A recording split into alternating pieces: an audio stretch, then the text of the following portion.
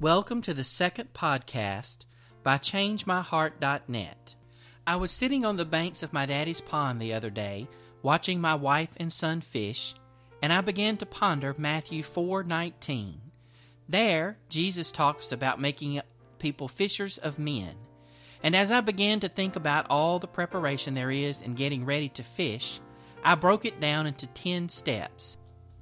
Then I began to compare those steps to how it is when Jesus calls us to become fishers of men. First, let's take a look at one of the scriptures that I used to prepare this message. It's found in 1 John chapter 1, verse 3 and 4. What we have seen and heard, we also declare to you, so that you may have fellowship along with us. And indeed, our fellowship is with the Father, and with His Son, Jesus Christ. We are writing these things so that our joy may be complete. Next, let's take a look at the actual scripture used for this message. It's found in Matthew chapter 4, verses 18 and 19. As he was walking along the Sea of Galilee, he saw two brothers, Simon, who was called Peter, and his brother Andrew. They were casting a net into the sea, since they were fishermen. "Follow me," he told them, "and I will make you fishers for people." Immediately they left their nets and they followed him.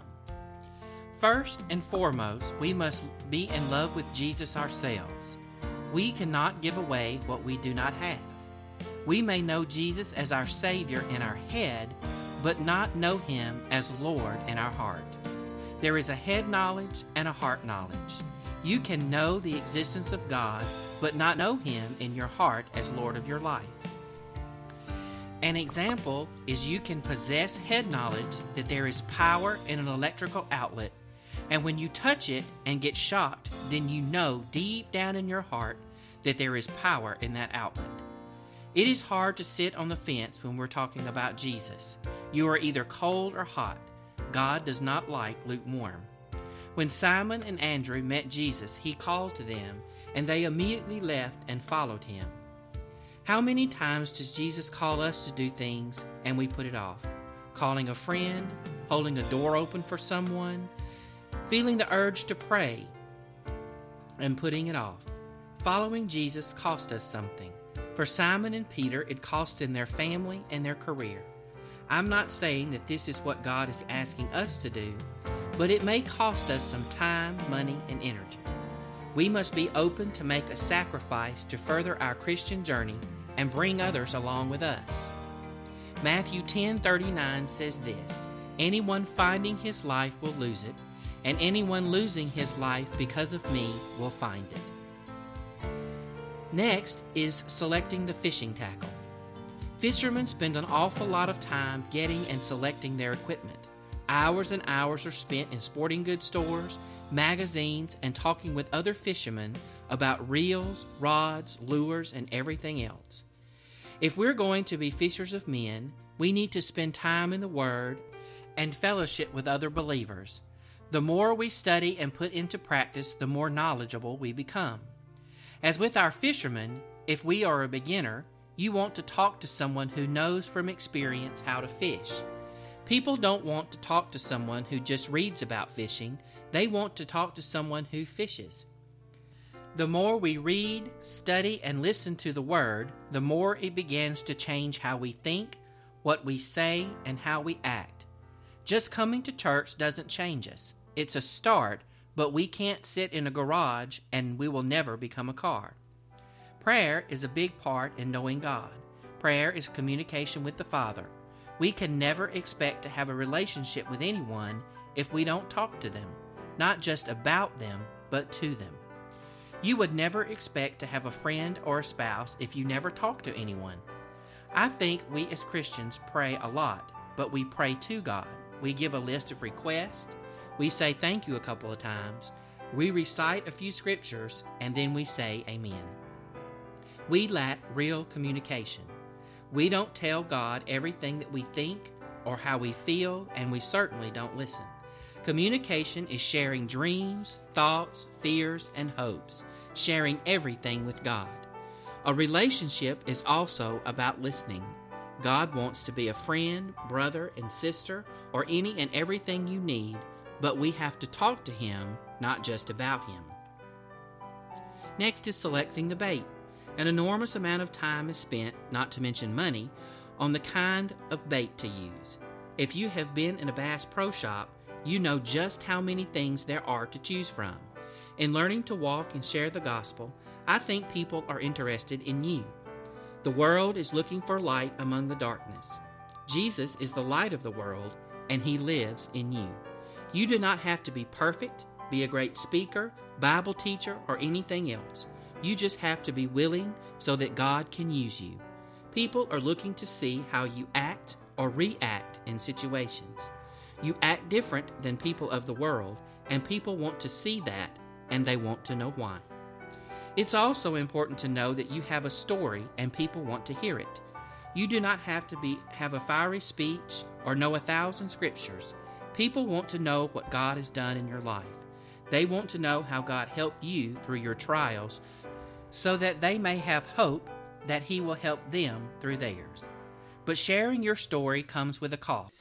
You must be willing to share yourself. Oftentimes, our greatest stories are those that are most personal. We have to be willing to share our struggles, pains, trials, and triumphs.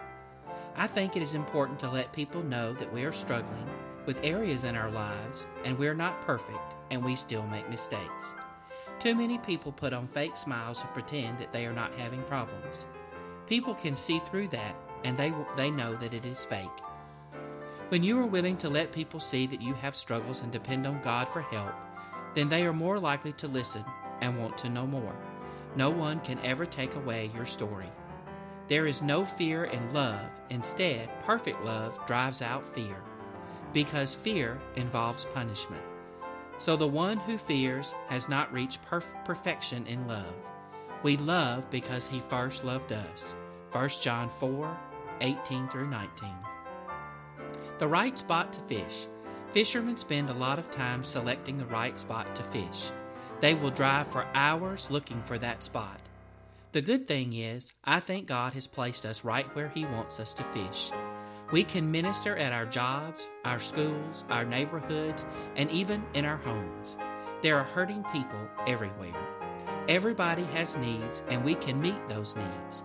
Helping someone who has 4 children put groceries in the car, holding a door open for an elderly person, or simply just being available so that God can use you is spreading the gospel. God can use us right where we are. We as a church spend lots of time and money to send missionaries all over the world when we have a mission field in our own backyard. I'm not saying that our overseas missions are not important, but I am saying God can open up places for each of us to share His love right where we are. I would like to talk a little more about our family. There are usually those people within each family that are hard to love. Our prayers, time, and patience sometimes can be what God can use to minister to them. Ephesians 5:1-2 says, "Therefore be imitators of God as dearly loved children, and walk in love as the Messiah also loved us and gave Himself for us, a sacrificial and fragrant offering to God." Patience to wait for the bite. When fishing, after we cast our line, we have to leave it in the water and wait. Waiting is one of the hardest things to do. Many never see any signs of change, but we cannot see what God is doing. In some instances, we may speak a word to someone and never see them again, but God can use that word to change their life. As we all have heard, some are sowers of seed, some are waterers of seed, and some are harvesters of seed. In sowing seed, I think God does more in our life than we do in someone else's. Let me give you an example. If you were to give up a Saturday to help clean a neighbor's yard, you may never get a thank you from your neighbor, but you will come away knowing full happiness that you have done something for God. Jesus said, "Whatever you do for the least of these, you have done for me." We also have to be careful that we do not pick and choose who we are going to help and who we are going to be nice to. We can never judge a book by its cover. The excitement of the bite. There is no better feeling when you're fishing to see the rod bending and know that there's a fish on the other end.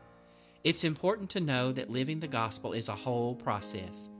From beginning to end, we should enjoy the journey. If we are not careful, we can become discouraged when we're praying for someone and feel as if nothing is happening. But God is working. Sometimes things may get worse before they get better. Some people have to hit rock bottom so that the only place to look is up. It's in those times that we must pray even harder. Isaiah 65:24 says this, "Before they call, I will answer. While they are still speaking, I will hear." Setting the hook. Don't be afraid to share. We often feel like no one is interested in us or what we have to say. But we cannot be afraid to let people in. There are many people hurting in areas that we have made great progress in, and the lessons we have learned may be just what they need. We cannot be embarrassed or ashamed about our struggles. God is in the business to forgive. Yes, people tend to hold on to things, but we don't live by what people say. We live by what God says. If He says we are forgiven, then we are forgiven. Take a step of faith and share your story when the Holy Spirit leads you. You may just be what a person needs to help them hold on just one more minute. Reeling them in. Now we have the fish on the hook and the hook is set, so all we have to do is reel them in. If all we had to do was cast the line and set the hook, then there would be no fish in the boat. People need good role models and good friends to help them along the way. It's easy to say, "I'll pray for you," but in translation, what we really mean is, "I don't have time for you right now, I'm busy." Prayer is a good thing, but in order for others to stay on the hook, it may cost us a phone call, a letter in the mail, taking them to the store, or just spending time with them. There are all kinds of ways to encourage others. Hoping someone else will clean the fish.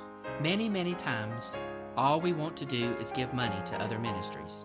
We really don't want to spend any time or effort in helping someone on their journey. We use excuses like, "I'm just not comfortable around people I don't know," or "that's someone else's responsibility." But I challenge you to get involved in something bigger than yourself. If you run across people in need, see if you can meet that need. If you can't meet that need alone, maybe a group of friends can help and you all can meet the need together. Faith and love are kind of like a sponge. If you don't squeeze it out, it can only hold so much. Sometimes I think we get so tied up in our own church that we forget that we can work with other churches. I am amazed that Christians tend only to support their church. We are all in this together. It's okay to join other brothers and sisters in Christ and work together. Proverbs 18:1 says this, "One who isolates himself pursues selfish desires. He rebels against all sound judgment." I think sometimes we as a church as a whole get isolated in ourselves and we become selfish, and sometimes we do get off track. Care and storage of the equipment. We have to take care of ourselves, mentally and physically. Oftentimes we take care of the physical side, but we fail to realize that we are a three-part being. Our spirit needs care. Meditation on the Word of God seems to revive our minds, bodies, and soul. Balance is the key to an overall healthy person. Some things we may need to say no to, some things we may need to say yes to, and some things we need to say just wait. The Holy Spirit is there to help us make those decisions. Learning and meditating on Scripture releases stress and anxiety. An overall healthy person will be around a long time to serve God and be a great joy to others. Whatever in life you love to do, do it. The key is to enjoy the journey. Be open to God so that He can use you to be a blessing to others, and in return, you will be richly blessed beyond your wildest dreams.